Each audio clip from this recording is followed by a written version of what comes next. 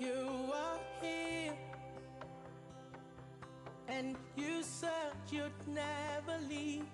We need you, Lord. Hi, good morning. Can we begin to worship God this morning? Let's begin to give Him thanks. Let's give Him praise. Everlasting Father and our God, eternal Rock of Ages, King of Kings and Lord of Lords.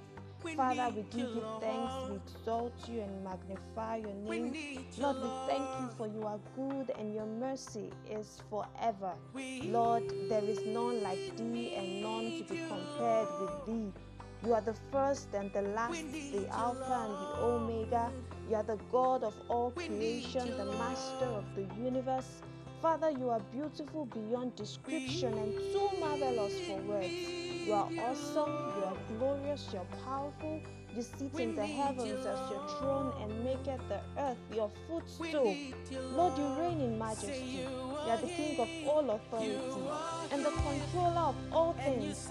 None can search your wisdom, none can comprehend the ocean of your love, none can fathom the riches of your grace.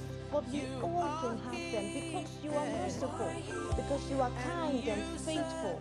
Thank you for this new week.